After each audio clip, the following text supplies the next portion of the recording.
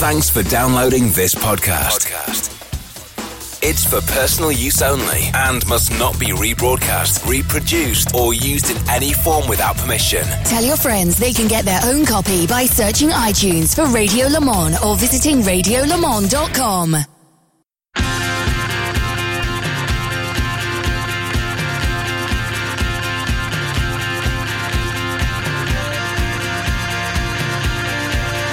Hello everybody and welcome along. It's that time of year as we're looking forward to June and the running of the... Oh, hang on a minute. We've missed that deadline already.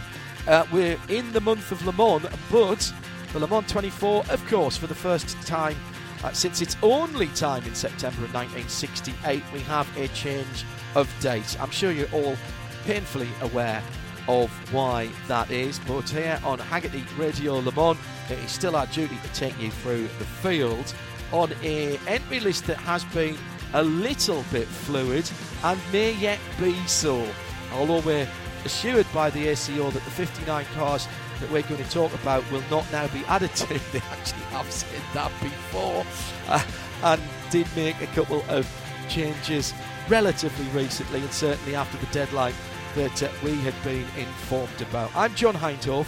The best news for you is that it's not me talking about these cars. It will be our voice of the FIA WEC, Johnny Palmer. Hello, Johnny. Thanks for joining us. Greetings, John. Greetings, one and all.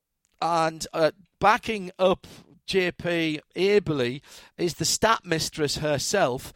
Actually, that I probably shouldn't have said that. But it is Shea Adam who's been working on her statistical progressions and exercise books for quite some time and now has something about the size of the Encyclopedia Britannica to go through with us here. Hello, Shea. Hello, John, and hello, Johnny. Yes, it's about 60 pages at the moment, to be honest. I've done 1 page per car and trying to keep it that way, but it is rather difficult when some cars have a lot more information. Well, that is the truth.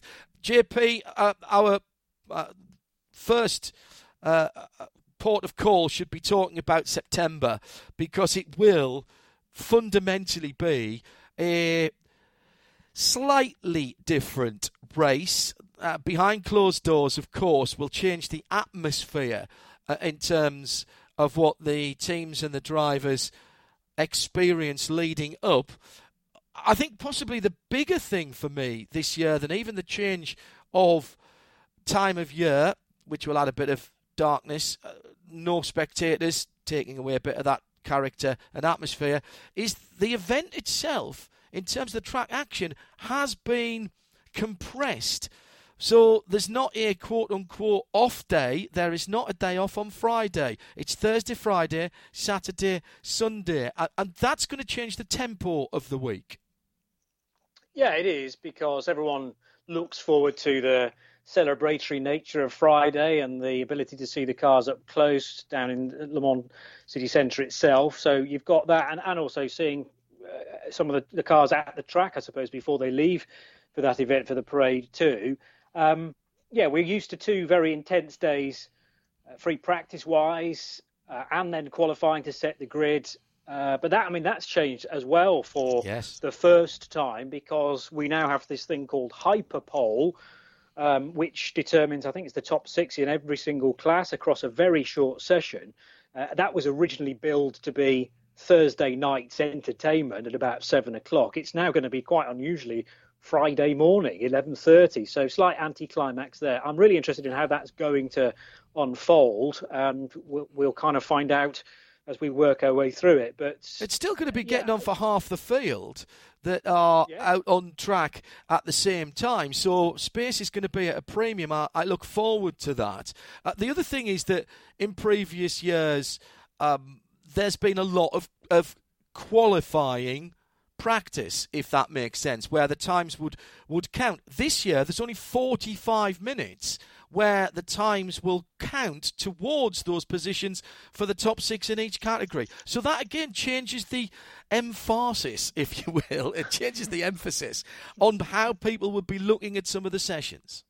Totally, yeah. Before you had, I think, 6 hours of free practice, which then led into a good chunk of qualifying. But 45 minutes is nothing with everybody all out on track together. It's timetabled at the moment for 5:15 local time through till 6 on the Thursday, the 17th. And then if you do qualify for Hyperpole, it's a further half an hour just before midday. But I'm told practice actually hasn't changed from the original timetable in terms of duration. So you got 2 free practice sessions Thursday early-ish. First one being 3 hours, the next one being 3 hours with an hour off for lunch. And then there's evening practice from 8 o'clock on the Thursday night. Bit more practice, just an hour-long Friday before then qualifying starts. So, yeah, the track time in terms of practice is not short. Qualifying definitely is. And Shea, the bizarre thing for me is that ultimately after your major qualifying session, which for most people will set their place on the grid, take Hyperpole out of it, you've got 5 more hours of practice. So in some respects, it's a bit like, look at what you could have won. Yeah, it's one of those funny things that the schedule for Thursday, as Johnny was rightly just saying, is so busy.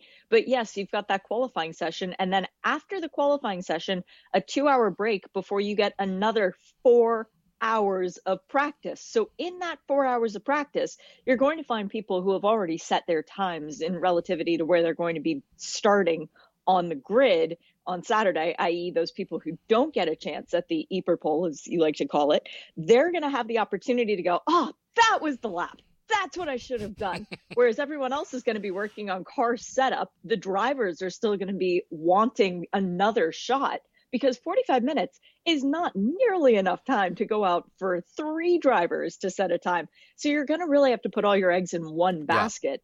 And then if that driver doesn't make it in, you're going to have the other 2 going, oh, see what I could have done in the next 4-hour practice. There's some detailed changes as well to the sporting regulations about how many laps you've got to do if you're a rookie, how many night laps that you've got to do in the session that is designated as nighttime. We'll take you all through that in our live shows through the slightly truncated week from Thursday through to Sunday on Haggerty Radio Le Mans when we get into the cars being on track themselves. Let's look in this show then at the most numerate of entries, with just over a third of the cars that we'll see, 22 entries in GTE AM, of which, JP, exactly half of those are full season WEC entries, which you'd kind of expect. Of course, they get the free pass and the invitation in there. It is a bit of a Ferrari benefit overall in GTE AM. Yes, welcome to the current era of GT racing ACO rule style. Ferrari definitely in the 488 GTE dominant. Nice to have a good sprinkling of Porsches in there, though. 2, 4, 6, 8, I make it. And then the 2 Aston Martins, as you say, that get in because they are World Endurance Championship entries, TF Sport and Aston Martin Racing. It needs more, but really competitive GTE cars in terms of manufacturers, that's about it currently. There's the trickle down, of course, from the pro cars, which we are yet to see as far as the latest spec of Porsche is concerned. So the RSR-19 you'll see in the pro category, that hasn't quite reached AM just yet. We should explain why that is, of course, because this WEC season actually started last year, didn't it? Yes. And there was always the question, Paul Dalla wanted to get his hands on the new Vantage AMR way before he could, because, as you say, the WEC was in the middle of the super season, I think. Then he had to wait till the end of that before he could then count it as the next competition of WEC, even though, some teams want to race it in the ELMS. But again, there's a little bit of an argument to be had there because GTE in ELMS considered a customer category as well. So you've got to wait for the cycle to be completed. Yeah, so we're all a little bit out of kilter. That's going to come to an end now, because from the new year 2021 WEC will be aligned within the calendar year again, so that complication will be taken away, if you like. Everybody is on Michelin tyres in this category, so let's go through them. We'll kick off with AF Corse. If we're talking Ferrari, Amato Ferrari's team has to be a part of that and supply in one name or another, JP, a number of teams under their own team name. They have the 52, the 54 and the 83 Ferraris. 4 in number order: 52 Christoph Ulrich, Stefan Gurig, Alex West. Thomas Fleur is in the 54 with Frankie Castellacci and Giancarlo Fisichella, and the 83 as Francois Perrodo, Manu Collard and Nicholas Nielsen. Your thoughts about those 3 entries for AF Corse? The Gurig, Ulrich and West combination is interesting. I've been watching them in the European Le Mans series for the first few rounds in that. They're very much trying to ply their trade, get used to endurance racing, ACO rule style, and I mean, brilliant that they could be into Le Mans this early on, because this is their first year in the ELMS, but admittedly, they're all bronze drivers. I think I'm right in saying. Correct. Alexander West, yes. So very inexperienced, certainly not maximising their combination, where you can, in GTE, and for those unaware, you've got to have a bronze in there. Your second choice can then either be silver or bronze, and then your third choice is entirely up to you. So it could be a platinum, it could be a gold. So bear in mind they're entering with 3 bronzes. It's going to be really tough for those guys. But I don't think, the priority is not necessarily to win it, it's to get to the end. And I think there are a lot of teams in this in Le Mans, well, there have been over the years, who are battling the race rather than battling all the cars out there. They're trying to get to the end of the 24th hour. So I wish them all the luck with that, and they're with a quality team who can prepare Ferraris, like the back of their hand. So great. Thomas Fleur, Francesco Castellacci, Giancarlo Fisichella. That is a well-known lineup in the World Endurance Championship. They raced in the last 2 years, I think, at Le Mans. Yeah, I've got Fleur down 17 and 18 with those 2 drivers. Giancarlo Fisichella, with all his Formula One experience, first Le Mans 10 years ago. Wow. So mightily experienced. This will be his 10th running in a row, I think I'm right in saying. So, yeah, a very experienced driver, and I think a great mentor to Mr. Castellacci, who is...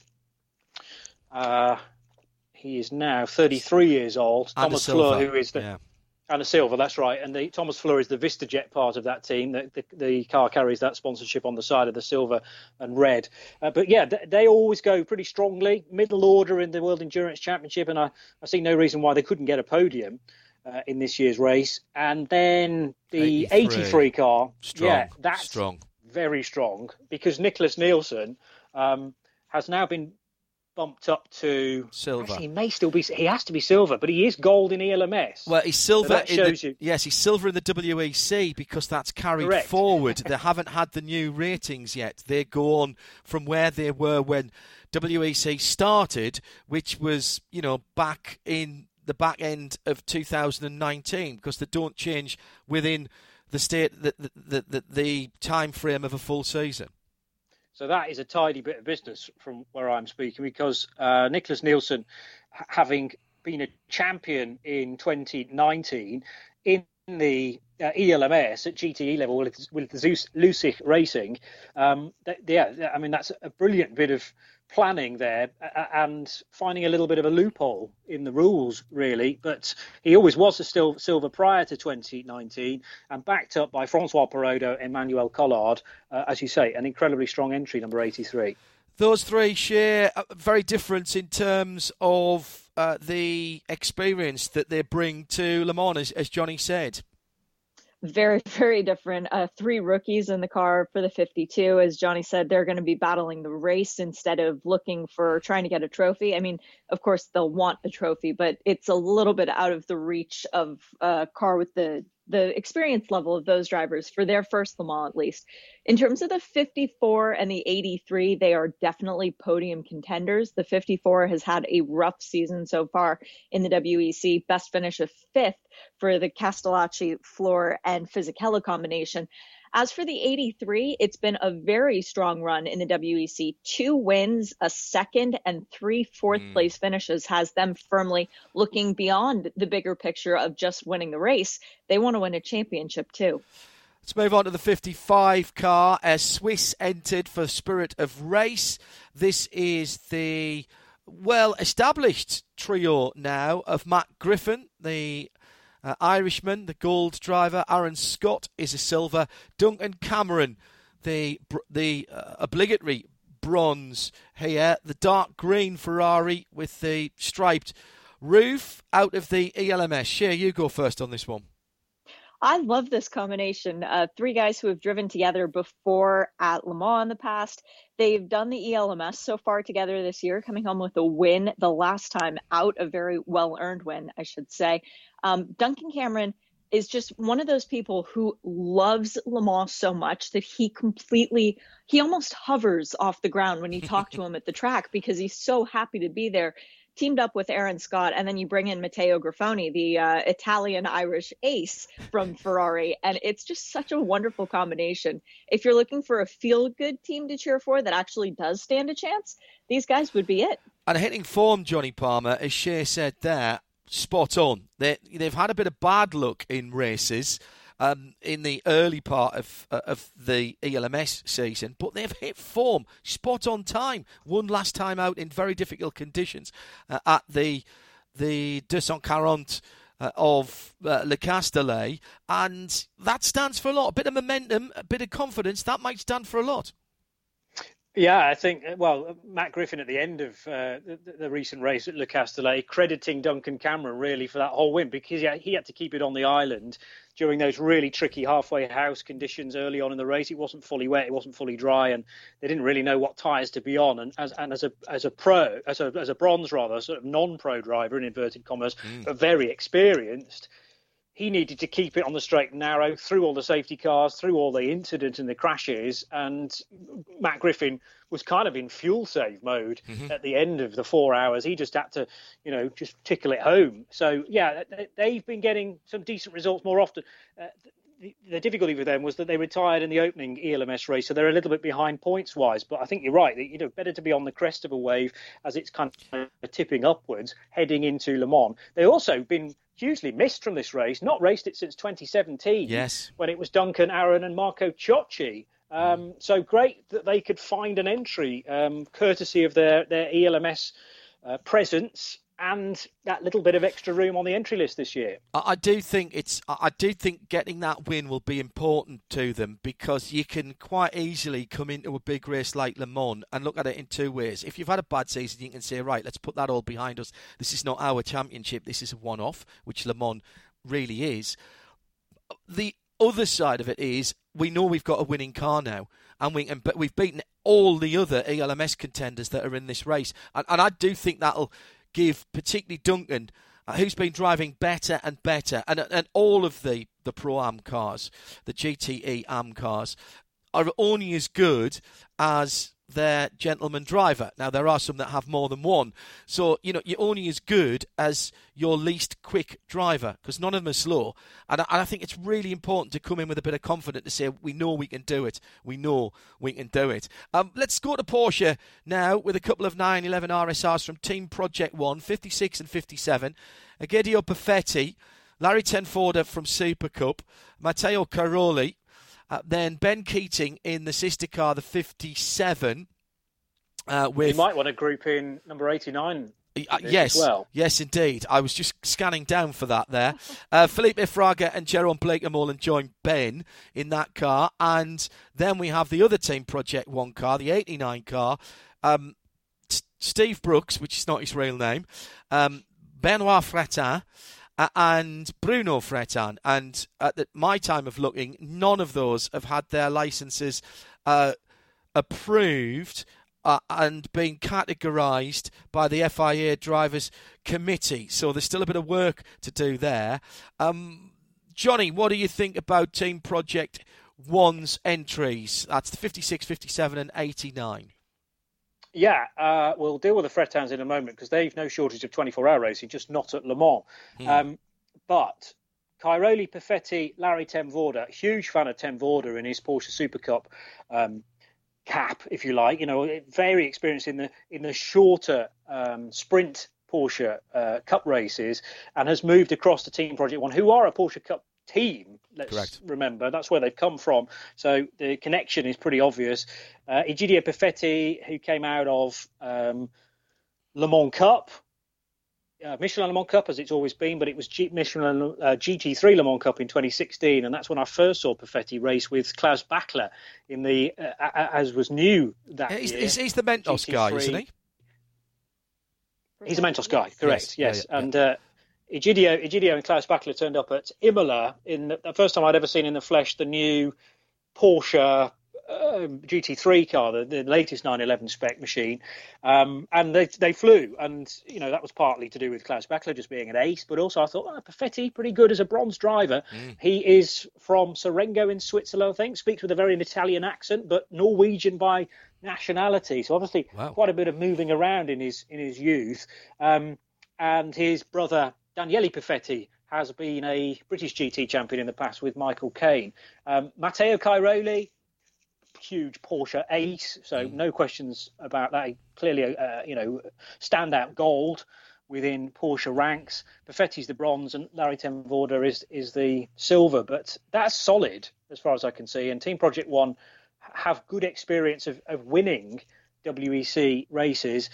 And then you talk to the guys, Blake Molen, Fraga and Keating, who have quite a long tale to tell about the 24 Hours of Le Mans 2019 when they were in front. When the checkered flag flew, they were out front on the road, but then hours later had that taken away from them. Can you hear that noise in the background? That's me dragging my soapbox out to have another go about volume versus weight. How you measure fuel. Let's not go there again and dig that one. And there was fuel tank size as well to be thought about. Anyway, they didn't pass on 2 counts, and Blake Molen, Fraga and Keating. Now, who did actually win? Was it Team Project One who was second on the road? Correct. And then Shea will know. It was Perfetti's car that was promoted to the win, wasn't it, Shea, last year? Yes, it was. And it was Ben Keating who, when it was announced that he was joining Project One, joked, if you can't beat him, join him. And that's exactly what they did. Sadly, gone is the customer for GT. We're not going to see that at Le Mans this year, but they've gone to a very strong team, and those that effectively beat them. Yeah. The 89, Shea, we'll talk about that in a sec. Your thoughts about the 56 and 57. Nicely balanced team for the 56. We know quite a lot about Ben and Giron, and Felipe Fraga is no stranger to those two. So those three know each other. They look both pretty well balanced teams to me. They really are. The big question that I have as far as the 57 is concerned, that's the Blake Molen, Keating and Fraga car. Felipe hasn't been with the team for 2 rounds of the WEC this season due to scheduling conflicts. Shanghai, where Ben and Giron with Larry Ten Voorde finished second, and Bahrain, where they finished first. The rounds where they have had Felipe, they've struggled on the whole a bit more. They've come away with 1 podium, but 2 finishes outside of the top 10. So it's been an up and down season as far as that grouping is concerned. For the 56, for the team car, Perfetti, Larry Ten Voorde, and Matteo Cairoli, that is a stellar lineup. If you're talking about going for the weakest part of the link being Perfetti, and he's coming off of a win last year, that's going to be a massive confidence boost. But Le Mans has been very cruel to Cairoli. His best finish is only 6th, and that came in his rookie year. So this is his 4th attempt at the 24-hour race, and I know that he's hoping to try and shake that monkey off of his back too. 89, still waiting driver confirmation at the time we are talking, and there's nothing to suggest that won't happen. What do you know about this character Steve Brooks? Because that's in inverted commas on the list, which tends to mean that that's not really his name. Do you know what happens when you Google someone with inverted commas? What? Nothing comes up. Okay. I've got complete empty information for all 3 of the drivers as far as this page is concerned, unfortunately. And a little bit of help definitely would be appreciated. But as Johnny said, the Fratons are no strangers to 24-hour races for long endurance races. But when you're going into something as unique as Le Mans is, because there is nothing in the world like that race, it really is a different kettle of fish. And Johnny, this Steve Brooks isn't Stephen Brooks Racing, who is a late model racer from the US. What can you tell us about him? Anything?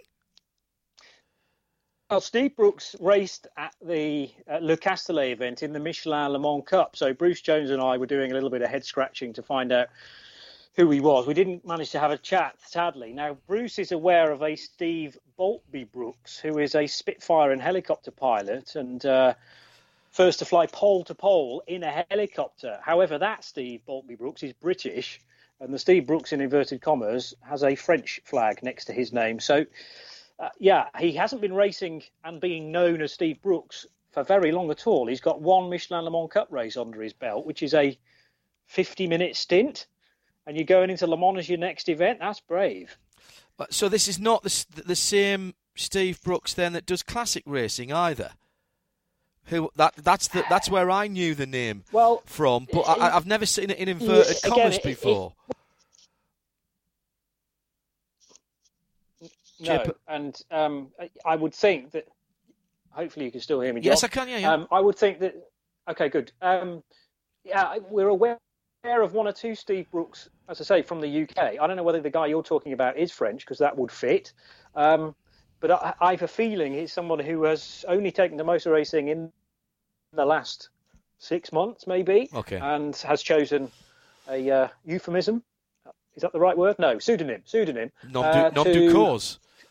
Nom du cause, indeed. Yeah, the Fretans, by the way, we know those guys from many Dubai 24 hours because they have raced with B2F competition. Yes. And that is in the 991 class. Yeah. So they have done. Well, I've got Bruno at the Dubai 24 Hours back in 2012 racing an A5 car, and then more recently in the 997 and 991 class machines. Never raced, as far as I know, GTE level GT cars, though. So for all three of them, a baptism of fire. Big step up, as you say, but to be honest, if you can endurance race a Porsche Cup car, then stepping into a GTE AM car should actually be a bit easier for you. Back to Ferraris next. The 60 and the 83 are 60, 75 and 83 are Iron Lynx. Shea, kick off with the 60 for me, please. Sergio Pianezzola, Paolo Ruberti, and Claudio Schiavone. It's going to be a really fun car to watch. They've been doing fairly well in the ELMS without Ruberti in the car. It's just been the other two Italian drivers, but Paolo joining them back once again. A sixth and a fifth at the 2 rounds at Le Castellet. So they did figure out which way the track goes for them, but they're Michelin Le Mans Cup GT3 champions as far as Pianezzola is concerned, and currently leading the points in 2019. So a very strong season going on. I'm watching this car. I'm not necessarily thinking that they're going to be setting a pole. Ruberti can pull out a fast lap every now and then. He's a former Sebring 12-hour winner also. So it's going to be a fun car to keep an eye on, but maybe not one that I'm looking at as a race winner for GTM. Okay. And Johnny, anything to add on that before we move on to the 75? Really, that they are very experienced driving Ferraris. It's just a question as to whether they can compete now they're in the big show again.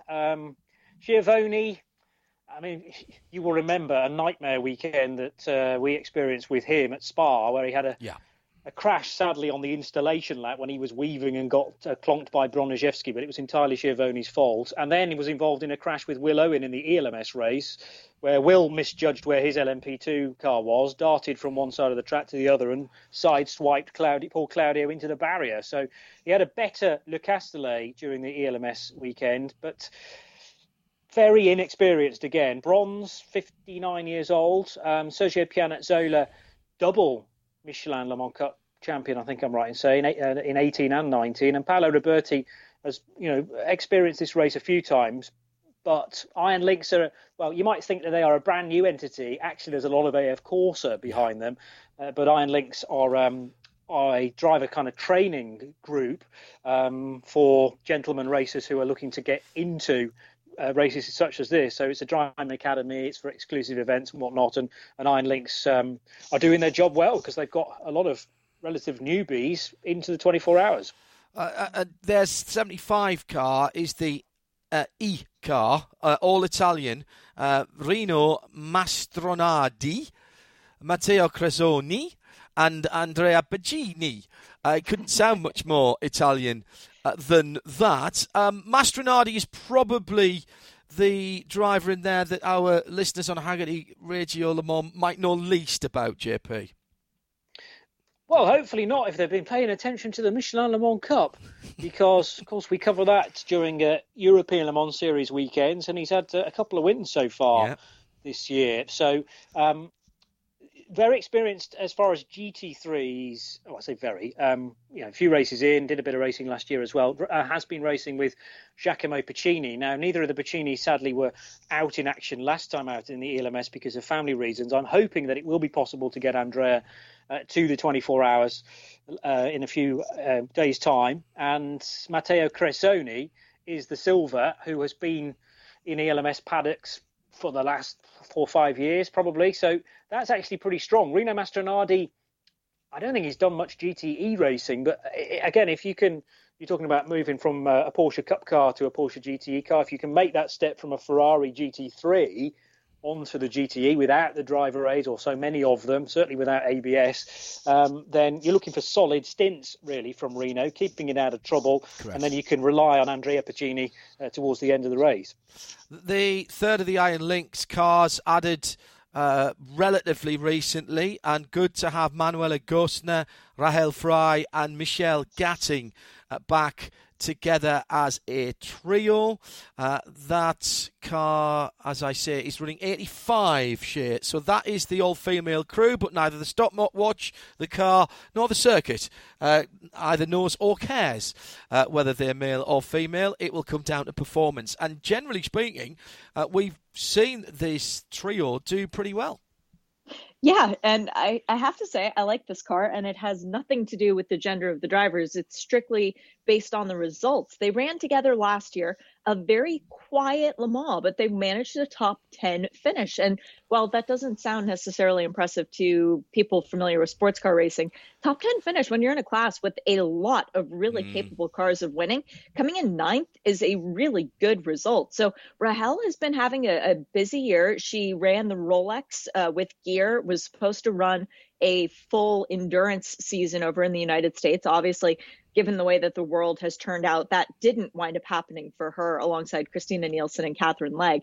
But she works at her family's dealerships back home in Switzerland. So she's been busy full time. Then you put the three as a combination in a Ferrari at the racetracks. And for the ELMS this year, they've come home third twice. They've done it twice out of 3 races. So that's a very impressive grouping. Manuela and Michelle both have been learning the car. They've been getting up to speed. And this is a combination of 2 silvers and a bronze. So they're eschewing the option to bring in the quote unquote gold or platinum ringer. They're going at this together as a trio because they work so well together. I think they've got a real shot at getting a trophy.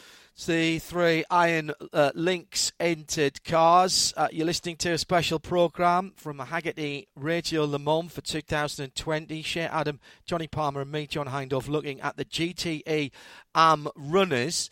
We're going down in number order, but picking the teams off as we go. So next up is the 61, another Swiss entry for Lusic Racing, for Francesco Piovanetti, Osvaldo Negri and Com Ledogard. Johnny Palmer, 2 USA flagged drivers and a Frenchman in this effort. Yes, but a kind of wider nationality than you might expect there, because I always had Negri down as Brazilian. And I think he is born Brazilian but runs on a USA licence. Correct. And Piovanetti is Puerto Rican, I believe, Correct. too. So, yes, so the USA flag hides 1 or 2 opportunities for Shea and I to tick off another nationality in the race, which we always like doing. So Lusic Racing, champions from GTE in the ELMS last year. And this goes back to what I was talking about, Nicholas Nielsen, when he drove for Lusic, and that team were very, very strong. However, didn't involve any of these 3 drivers. Yeah. Certainly Piovanetti's brand new to Le Mans. Osnegri, probably raced there before. I haven't checked that. And Com Lady Guard we did have last year. So, it's a well-known team to those following the ELMS, but there'll be a lot of introductions need to be had between drivers and team personnel there, because I'm not sure they'll have a great deal of experience racing with the American flagged team. But again, Lusick have strong connections with AF Corsa. So AF are busy when you think about they're backing up Spirit of Race, they're backing up Iron Lynx, Lusick Racing, Red River Sport we're going to move on to in a little while there, principally an AF Corsa team as well, MR Racing likewise. So AF have a lot of trucks to get on site and to get through to France from Italy ahead of Le Mans. It's an awful lot of like a strong espresso. lineup, I have to say. You would think so, yes. It's a strong lineup. It's not necessarily that experience at Circuit de la Sarthe, but that doesn't necessarily matter if you have experience from other disciplines of racing and you can apply it.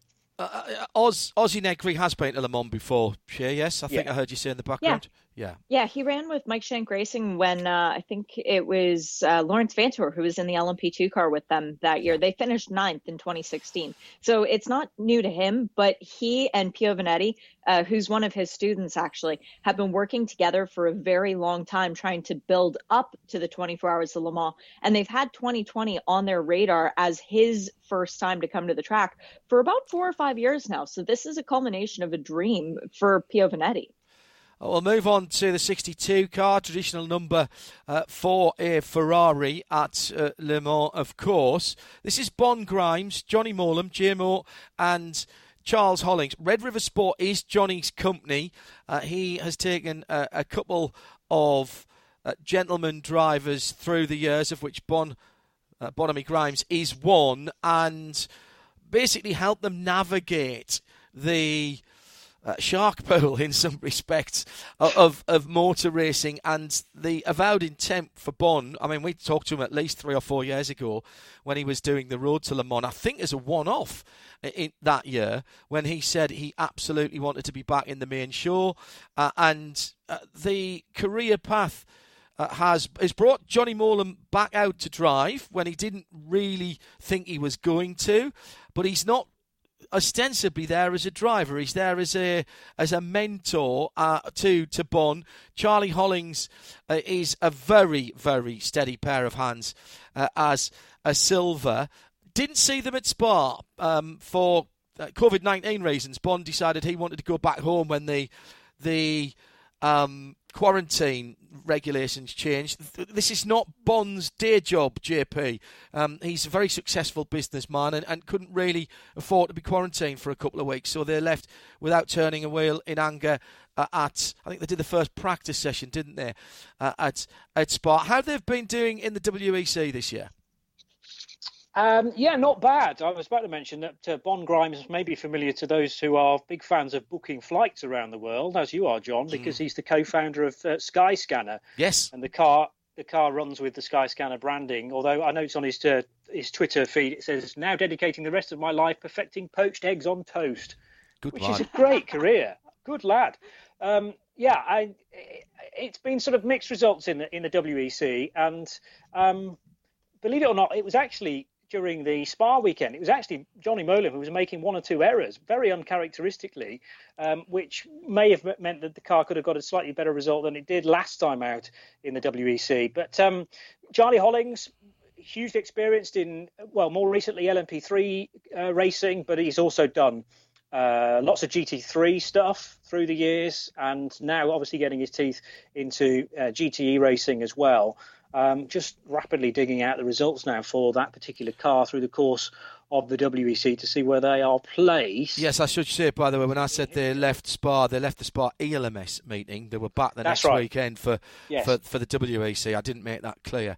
They were able to make it. Yeah, but it was also to do with with thanks to MS UK, the governing body in the UK of motorsport, that actually came out with an exemption letter and allowed Bon Grimes then to come back out to Spa to race in the WEC, and it meant he could go back home and not necessarily have to self-quarantine if he could, to back up the reasons for business. They have had several top 8s Not so far a top 5, though. There is the chance to do that at Le Mans with double points on offer, of course, in the championship part of the race. Now, I always try and make that very much a secondary issue because Le Mans, I think, should be a race in its own right. However, it does carry World Endurance Championship points, double the amount of usual. So if you were to win GTE, you get 50 points. There's also a point on for pole as well within each individual class. So, 2 more races to go in the WEC. Have Red River Sport properly hit a rich vein of form just yet? I would say no. But there's a chance with 2 races to go. Delighted to say that we'll move on to the next one as well. Another number that we have watched down through the years that has become linked to a manufacturer, in this case a team. The 66 has often been the number of JMW Motorsport. Not always for Jim McWhirter's squad. Richard Highstand and Max Root, both of whom Shea and I know very well from the USA, and one Jan Magnussen. And great to see Jan continues at Le Mans, Shea. All 3 of those drivers, of course, we've had the pleasure of dealing with in IMSA racing. Yeah, and so cool to see Jan once again continuing in a yellow car. Yes, Can I point. just say, for the record, it's a great livery on the JMW Motorsport Ferrari. An interesting lineup. Richard Highstand, we knew was going to be taking part in the race. Well, we knew that he was going to have the opportunity to take part in the race because he was the 2019 Bobby Aiken Award winner from IMSA with 2 wins during the 2019 season running with Lexus. He's done an endurance race only this year for IMSA, or an endurance championship, I should say, running with Grasser and a Lamborghini. But his focus has been on Le Mans, and he's somebody who came to racing fairly late in life. He did karting when he was younger and then stepped away, came back and did some Super Cup a couple years ago. That didn't really go great, let's put it bluntly. Came to IMSA and really found his footing. So This year, the focus has been all about getting to Le Mans. Max Root was, I'm not going to lie, it was a surprise to see his name on the entry list because I'd heard whispers of other silver drivers perhaps getting the opportunity, but a graduate from the GT3 Cup Challenge by Yokohama in the United States, the Porsche Cup. He was 2nd in 2018, 4th last year, or maybe the other way around. I can't remember off the top of my head, but a former Hurley Haywood Scholarship winner, not doing a lot this year. He's not continued on in that same vein of championship. He's moved on and is running the SRO America with Wright Motorsport in a pro-am fashion. But this is going to be a totally different pool for Max Root because he's gone from wading in a kiddie pool, in effect, to swimming in the ocean when you go from running in a spec series to running at Le Mans. But Magnussen is definitely the person you want in the car to bring it home to the checkered flag. His 21st Le Mans. Yeah. It's remarkable. Yeah, good stuff. That'll be a fan favourite, that car, for so many different reasons. We'll move on to another WEC entrant now, MR Racing, the number 70, the Japanese Ferrari, with Takeshi Kimura, Yuhi Sekiguchi, is that right, JP? And Kai Causellino. That's pretty much what I say, yes. Sekiguchi, yes. Sekiguchi, okay. Takeshi Kimura I know a little bit about because he took part in the race last year with Car Guy Racing with Kei Causellino, and they actually had Con Ledergar as part of the lineup last year as well. So Takeshi Kimura, originally from Tokyo, and he is 48. His first ever Le Mans was last year, but he's done some Honda NXS GT3 Japan racing, and also was a champion in the Asian Le Mans Series at GT level, which basically gave Car Guy the entry for 2019. So, a decent base, therefore, to build on, and bringing Kei Causellino, the 32-year-old, with him back for another year. Italian-born, well, actually born in Tokyo, lives in Tokyo, but Italian by nationality. I think one of his parents originally from Italy, and I can't remember whether it's his mother or his father. Yui Sekiguchi, I know less about, but MR Racing have been a presence in the WEC for a number of years, and they didn't start with any of those 3 drivers. So there's obviously been quite a bit of rotating there. Sekiguchi, gold-rated driver, so I should really know quite a lot about him. Super GT, lots of running in that, and some good results as well with the Lexus team, the Tom's outfit that ran Lexus. So he's the star, effectively, because you've got Causellino, who's the silver, Kimura, who's the bronze, and Sekiguchi, I think first time at Le Mans. Let's just Yes. see. Yes, never raced at Le Mans before, but all his experience comes from the Far East and from Japan. But I think he could be an exciting one, a bit like Kenta Yamashita has been for teams like High Class in recent years.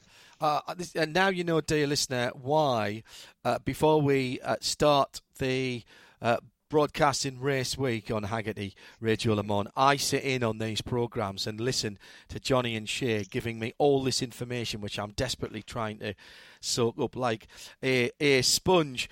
We'll move on to the 72. That's Hub Auto Racing.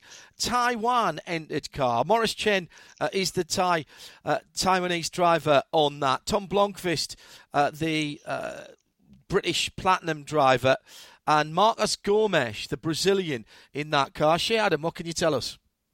It's Maurice Chen's second time at Le Mans. He ran 2015 it was that he was there, finished 6th. Since then, he's basically created this team. He's the team principal and the owner. We saw this Ferrari at Bathurst. This was also driven by Marcos Gomes there.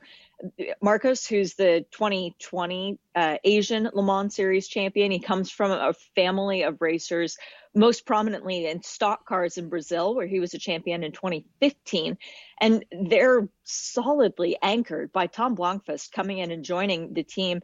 Ferrari might be another new car for Tom. I know former BMW factory driver, I should say. He was driving a McLaren earlier in the year at Bathurst, and now obviously that's where the connection was made, now in a Ferrari. But it's his first time at Le Mans, so it's going to be a fun experience for Tom too, who was a McLaren BRDC award finalist in 2011. So if you understand the importance of this race to every English child growing up, you know that it's one that Tom has dreamed about for a long time. Yeah, good point. Anything to add to that, JP, for that team? I just always want an excuse to mention his dad, Stig Blomqvist, because I'm sure that name will ping the out original to those Stig. Exactly. Well, yeah, precisely. But those following the World Rally Championship in the mid-'80s, he was the 1984 champion in the Aldi Quattro. And Tom Blomqvist, though a different driving style, has proven to be, holding the family name up brilliantly. Won the Spa 24 Hours for Valkenhorst Racing, did Tom, in 2018. So, vast experience at 24-hour racing, despite his tender age of 26. As Shay says, having quite a bit of good luck at the moment in the Aussie Endurance Championship for 59 Racing. Did he start in Formula BMW? Are we going back that far, 10 plus years ago? Did he start in Formula BMW in the UK? Because I think he was a Formula Renault champion in 2010. Renault. Yeah. Okay, that's where I must have first He's raced BMWs in DTM, so that might be the slight crossover. He has done some BMW Pacific racing, but the championship in the UK was Formula Renault 2010 for Fortec. Yeah, that's when I must have first seen him driving then in single-seaters.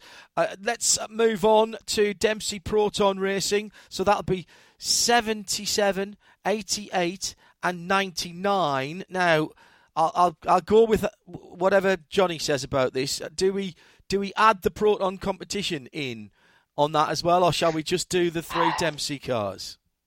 I'd say stick with the Dempsey cars because they are very cleverly named, these teams, although it is effectively the same outfit. Christian Reed and his team have managed to get quite a number of cars entered because they are considered by the ACO to be different establishments, if you know what I mean. Right, okay. So 77 is Christian Reed, now the only driver to have done all of the current iteration of the FIA World Endurance Championship. He's got Ricardo Pera and Matt Campbell, Australian superstar, alongside him. The one I don't know too much about there, JP, is Ricardo Pera. Okay, he is from Lucca in Italy, and he's 21 years old. Started racing in 2016 when he was a GT Italia champion in the Cayman Cup. Right. And then went on to, I first encountered him in the European Le Mans Series 2 years later when he was racing for EB Motors. I'd be interested to know actually who his teammates were in those days. Bear with me a moment. He certainly did all 6 rounds, and we had Pera, Brett Curtis and Fabio Babini. So in those days, Pera was the silver. He will still be silver because Campbell occupies the gold. Yeah. Correct. So he is very, very strong as a silver, and I would imagine in the next few years could easily be bumped up to gold. But he needs to win a championship which recognises the movement in precious metal rating. But plenty of ACO experience. He's raced in the WEC 2018 and some races in maybe just Le Mans actually that counts. I know he did 6 races this current year as well in the 77 car. So Pera has done all the WEC races to this point. And as I say, somebody who is just about one of the strongest silvers in that GTE and field. Matt Campbell, Shea, very highly thought of by Porsche in Germany, came out of the Australian series. He's not had the greatest season he's in Super Cup, isn't he, this year? And he hasn't had the greatest season. The races I've seen him, he's been a bit inconsistent. He is in WEC this season as his main program, and it he must have been just subbing in that then. Okay, that makes more sense. It hasn't been a stellar year, though, for Matt Campbell, and you are correct, by the way. When he's run in Super Cup, he hasn't bambered it. Let's put it that way, because we have to group all these Antipodean drivers together in the same category. Jackson Evans is the one that you're thinking of, who's been running in Super Cup full time this year, and Jackson is actually Matt Campbell's roommate back in Stuttgart. They share a house, so very easy to mix the two of them up. But it hasn't been a Matt Campbell typical year, because when he gets behind the wheel, he tends to shine. With the Bathurst win in 2019, the Le Mans win in 2018, we haven't had that wow moment from Matty in 2020, and we've all been expecting it. So it's sort of that question of, is it going to come in France this year? Are they going to be the car to beat? You talk about the weakest driver of any car normally being the bronze. Christian Reed has so much experience at Le Mans. I think the weakest driver of this pairing is honestly going to be Ricardo Pera, with how quickly he can figure out the rhythm and the rhyme of the race. All right, the second of the Proton Racing, the Dempsey Proton Racing cars is the 88 we're going to talk about. Former Porsche young driver Thomas Preining from Austria, Dominic Bastian, and Adrien Delena. I think I've raced against Adrian's younger brother, in prototypes, the little prototypes that I raced last year. Gosh, that last year already, when I was in the SR3s. JP, tell us about this second of the 3 Dempsey Proton Racing entries. Well, Dom Bastian is a real standout, because he will be at the tender age of 74 when he battles in the 24 hours of Le Mans. Now, Mark Patterson, who we will move on to later on, his ambition is to be the oldest driver ever to have raced at Le Mans. And he must have seen Dom Bastian's name on the entry list, and his heart must have sank, because Mark's only 68.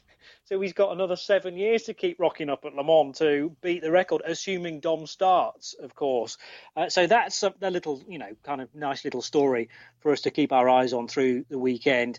Thomas Preining, very impressive Austrian driver, silver rated, and has sort of found a home at Proton Racing, Dempsey Proton Racing in recent years. And again, somebody who I think appeared on a World Endurance Championship entry list a few years ago, and I thought, okay, who's this next kid who thinks he's the real deal? But he really was, and he had the talent to back it up. So mightily impressive. Actually, he may be the gold. Some of my entries not quite fully up to date, but yours may be. Adrien Delena still silver, I think, so that would make Preining the gold. Correct. And Preining is the gold. And actually, I can't find Adrian's brother in the Radical entry that I thought. So I may have confused Belgian brothers, but never mind. You may be talking about the de Sadeliers? Of course I am. That's who I am. Jerome de Sadelier does Radicals. That's I remember doing a race earlier on this year at Alton Park. Yeah, well, Jerome was a standout driver in that Radical race at Alton Park. I didn't see much of him. Which I covered. I didn't see much of him, and he was in his first. Neither did a lot of the people in the race I was covering, in fairness. So he weren't alone. He was very, very good indeed. Well, Hugo de Sadelier is on the entry list, and we'll get to him in another show. Excellent. Next. No, this show. He's yes, in GTs. Yes, he is in GT. Stand by, caller. Dempsey Proton Racing 99. Then this is the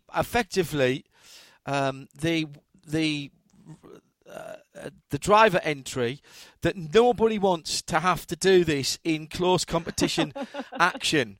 But having done races in Thailand before, I'm going to have a go at Vutikon Inthapuvazak.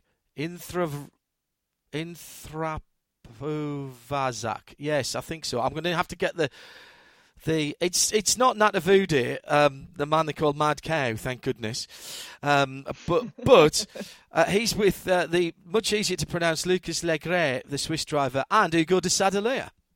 Chip. There he is. Yeah, and the Thai driver was actually the 2019 GT World Challenge Asia Pro-Am champion, and he was second overall in that championship. So he does come in with a little bit of super competitive experience in terms of needing to go wheel to wheel with people. So he's 45 years old. First time to Le Mans. Again, this is going to be the weak link in theory because the bronze driver and the eldest driver of the two. But you've got a 19-year-old in Lucas Legeret and then Ugo de Sadeleer, who's still only 23, although we've been talking about him forever and a day now.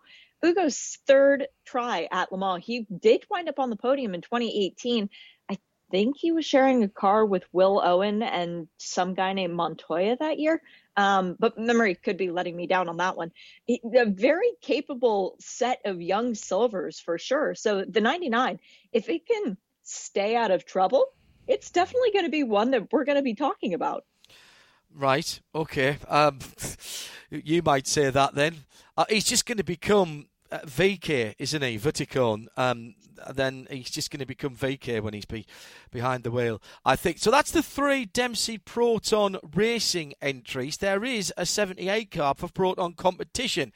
This is Holst Felbermeyer Jr. with Michele Beretta, and I'm still missing a driver for that. So apologies, JP, if I'm throwing you a curveball, but 2 of the 3 drivers at least on the entry list that I'm looking at for that 78 car.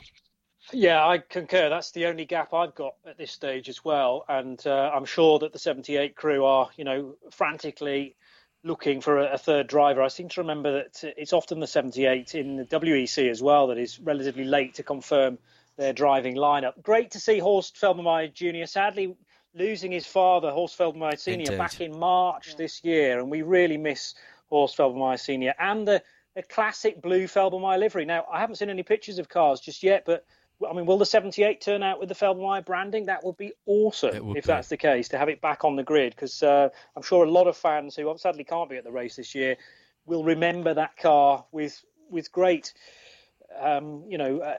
with real kind of fond memories through the years, because I think there's a slot car that they made in those colours as well, not necessarily with the 78, but I remember going to that little shop we go to often at the Nürburgring down the road at the fuel station. Well, we have to sign on, in fact, yeah. That's right, yeah. Well, it's not actually in the shop, but the shop's next door, and it's rude not to take a visit there every single year. There are plenty of Felbermeyer Porsches in there. Michele Beretta, very, very experienced indeed. Big question mark as to who they're going to get in to back that team up. It needs 3. You can do it with 2, but it needs 3 on the original entry list, I believe. So I wait with bated breath as to which way they're going to go. The 78 is in because it's an ELMS car, I noticed, though. Yeah, you can't now start the race with 2 drivers. Correct. You have to have... Even if one gets injured? If one gets in... No, you cannot now start the race with 2 drivers. So you have to have 3 drivers listed. They all have to do the laps that are required beforehand, should they be required, if they're not already on the list, of course. And if you get someone who is injured, tripping over the pit wall, as we had a few years ago, and dislocating a shoulder. Lorraine Arthur Kane. We're looking at you.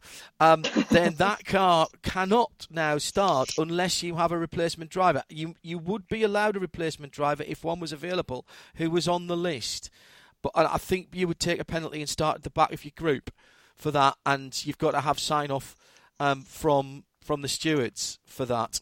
But you can't now start with 2 drivers. That is part of the regs, and I'm not sure when that came in, but it's. I remember talking with Trussers about it a couple of 3 years ago, certainly. Let's move on. We're in the GTE AMS. We're firing through them for Le Mans 2020. Every session of the Le Mans Cars on Track live on Hagerty Radio Le Mans for 2020. So that's Proton competition. Let's move on to the next team that we haven't talked about yet. This is another team and number that are linked together. The 86 for me always means a Porsche, and it is Gulf Racing. Mike Wainwright, and Ben Barker with Andrew Watson. Well, JP, I'll come to you on this. We used to see Mike and Ben together. Andrew Watson is in the team as well this year. He is. I'm pretty sure he's been with them all through the WEC as well. And Watson, he's vast experience in GT3 racing, having raced in the past with McLaren and more recently with Aston Martin too. He's an Aston Martin sort of semi-works driver, but in a Porsche with the WEC, and a solid pair of hands, I would say. Mike Wainwright getting quicker and quicker as the bronze. This is a team that entered before they decided on their sponsor, so it's a very different looking car from 2019, because in 19 the livery and the sponsor made sense. They were in Gulf colours, the sky blue and the orange, whereas now it's a black Porsche with the sort of little bits of orange detailing, but as far as I know, with no connection with Gulf at all these days. But they had already entered the car as such and couldn't change it under the rules from the ACO. So you might be slightly puzzled as to the disconnect there. Ben Barker, certainly Porsche Carrera Cup GB champion. He has probably won the support race in the past as well. He has with Par. Yeah, when there was 62 cars on the grid, something ridiculous, and there was a crazy end. I think you and I, John, were calling that at the time. Correct. Puncture on the last lap, and he went through to win for Par. That's right. Yeah. Yes, he slotted through all the carnage, and does a lot of coaching. Still in the UK, I often see him at British Touring Car Championship weekends when he's coaching Porsche youth drivers there, and you can kind of always tell from the body language of the car that the 6 foot plus driver is at the wheel. He's the gold. Mike owns the team. He's the bronze, and Andrew Watson is the silver. Shay, it's always been a crowd favourite because of the colour scheme in the past. It's a bit more like the original Adam West TV show Batmobile at the moment, with the black, with the sort of pinstripes around the edge. No less attractive from the outside, and clearly with those three who know each other from the WEC, okay, it might not be massive pace setters to start, but you'd want to keep an eye on that car, I think. For sure. I kind of laugh at the fact that Andrew Watson, he's having a year. He made his debut at Daytona, and now he's making his debut at Le Mans. So How many drivers can say that they're getting to start their first 24-hour races at those two places in the same year? That's pretty cool. And, oh, by the way, he ran at Bathurst too. Mm-hmm. So it's a really fun adventure for the young Irishman. And I'm really looking forward to seeing, as you say, I don't necessarily think they'll be leading at the 6-hour mark, but they may be in the top 3 by the 12-hour mark. They may be troubling the front of the field at 18, and who knows, they might be there for the win at the end of the 24. They're definite contenders. By the way, before everybody tweets in, the Thai driver that I was talking about earlier on, who we always talk about and has done some Nürburgring stuff, is Nataverde Charan Sukawatana. Who's known as Mad Cow, just in case you thought I was sidestepping that. Let's move on to the two Aston Martins. First, TF Sport is the number 90. Now, that isn't a number that normally, JP, you would associate with an Aston. That's much more a Porsche number, or it has been in recent years. That's true. The 90 is favoured by Tom Ferrier and his outfit, Tom is the TF, yes, of course, in TF Sport. So that number rather's been carried through Michelin Le Mans Cup when Ferrier had a car out in that with Salih Yoluç, and Salih Yoluç from Turkey has regularly had alongside him a guy called Ewan Hankey, and they've been racing from the club days in the UK, probably for best part of 10 years. Now, for whatever reason, Hankey no longer a partner of Salih, who started racing, actually not 10 years, 2015. He first was seen in British GT, and he also competed in some races in in the GTC part of the European Le Mans series. Remember when there were two sections of the GT entry to ELMS in 2015? So Sally Jolic, the bronze, but getting quicker and quicker. In the early days, prone to more than a couple of errors every race, it would seem. But he's now put that aside completely and is so consistent, the 35-year-old from, as I say, from Turkey, originally from Istanbul. Then you've got Charlie Eastwood, who is a Porsche Carrera Cup GB champion and has now moved across to Aston Martin seamlessly, it seems. So got used to the rear-engine Cup car and now very experienced Silver in the front-engined TF Sport Aston. And then Johnny Adam, who is a factory driver and sort of plug and play, gets you results, won Le Mans in that amazing finish versus the Corvette. Was that 3 years ago? Shay will know again. 2017 will be my guess. 2017. But yeah, very good. He's a former Le Mans winner, which I think could pay dividends to a relatively still an inexperienced team, although TF Sport will have been there last year. Yes, and they were there in 18, 17 as well. So this is unbelievably their fourth year in a row in the number 90 car. Look, the car looks great. It used to be blue. It was blue last year. It's now kind of, some say cherry red. Charlie Eastwood prefers blood red, which I kind of like. Shows they mean business. And yeah, you can see that arriving around the corner from a long way off. And with the addition of Johnny Adam Shea in that as the platinum driver, shows that the Aston Martin Racing Works team are taking that entry very seriously indeed, as of course they are with Paul Dalla Lana, Ross Gunn and Augusto Farfus, the BMW refugee who only made his Aston Martin debut at Spa in the ELMS when Johnny and I were there, what seems like 20 minutes ago, quite frankly. They might not have the numbers here at Aston Martin, Shea, but with Paul Dalla Lana almost a fixture now of this category, with Ross Gunn and Augusto Farfus and adding Johnny Adam to TF Sport there, they're taking this seriously. I'm sorry about giggling there like a little school child, but you kind of do that when you think about the lineups that Aston Martin have for their two cars. And then you throw in the fact that TF Sport have already gotten 3 wins this year in the WEC, and Paul Dalla Lana has won at every single WEC track except for Le Mans. This is the one that he wants more than anything else in the world. And I feel like a broken record because I keep saying this year on year. Best finish is 6th for Paul. He's led the race. He's been leading the race at the end of the race, and still the heartbreak, it's raw. And by the way, about heartbreak being raw, Johnny, 2017, it's still too soon. It's still too soon to talk about the end of that one for Corvette fans. Yes. Yeah. But Ross Gunn, we had in the booth with us last year at Le Mans for a little bit, John, talking about running in the support race with I think it was the GT4 car. He was debuting that weekend. Correct. Just the passion that this kid, and he is a kid, he's only 23 years old, has for this race, for this marquee, for everything involved. Ross Gunn and Augusto Farfus, that is a stunning combination of drivers. Augusto, who's run Le Mans 4 times previously, his best finish also, by the way, ironically, is 6th. So I feel like Paul and Augusto, they want to win this race because they want to prove that they can, and that the race isn't it isn't stacked against them, as perhaps both of them feel it is.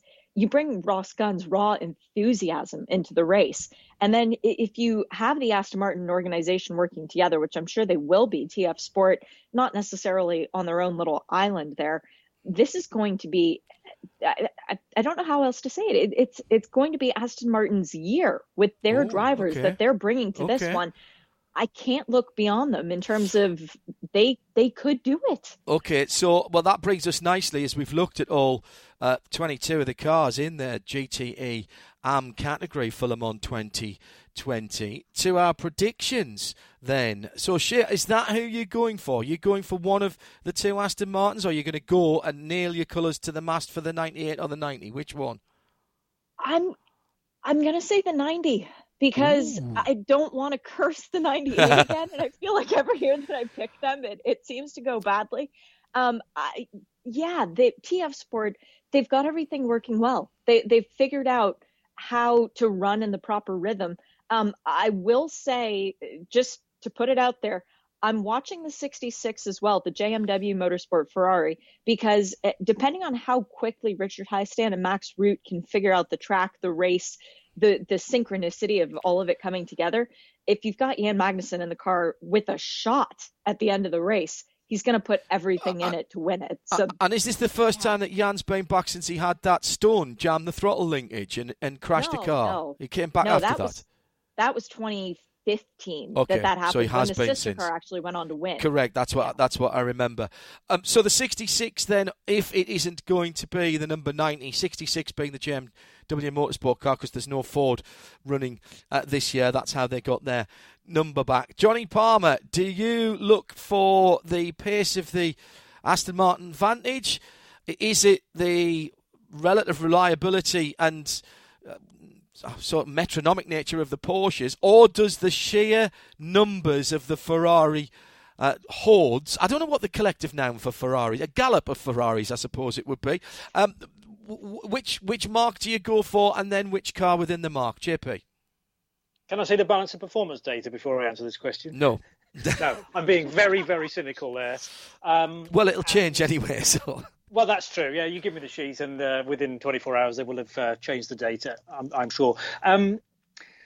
See, I'm intrigued by how many Ferraris are entered. That has to be a strong car for so many takers. But actually, I think it's going to be a Porsche, and I'm going to go with with my heart. Actually, following up the heartbreak from last year, I think a Team Project One Porsche could be very, very strong. And then I was thinking, would it be the 56? Would it be the 57? But I think the better story and the headlines would be for the 57, Jeroen Bleekemolen, Felipe Fraga and Ben Keating to take victory and actually keep it this time. So I think all the Porsches will be strong. And I'm being brave, I know, betting against all of those Ferraris, that gallop that you talk about. But, I'm going to go the 57. Okay. That's the two picks of our experts. Whatever happens in the race, I do think the top six shootout in GTE is going to be fantastic, because what I don't know, and JP, you might know this, have you got to put a bronze in to qualify the car, or does that not count at Le Mans? I don't think that counts at Le Mans. You can put anybody in, can't you? Yes, and because it's not two-driver qualifying, correct, as it is in the World Endurance Championship, so you can put in whoever you want. Well, and they'll all go with the gun drivers. Yes, exactly, and I think that's going to make that top six shootout absolutely fantastic. We don't know.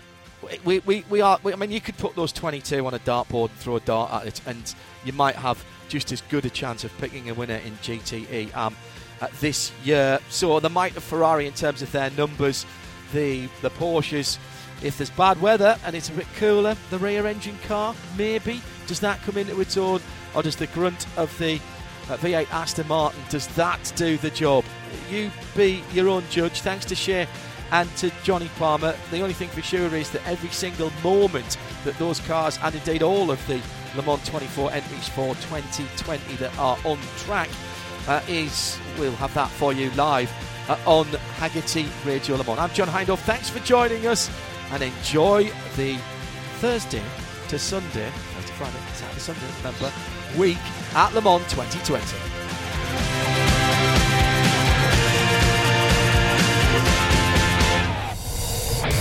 This program is a Radio Show Limited production. Tell your friends there's more at radiolemans.com.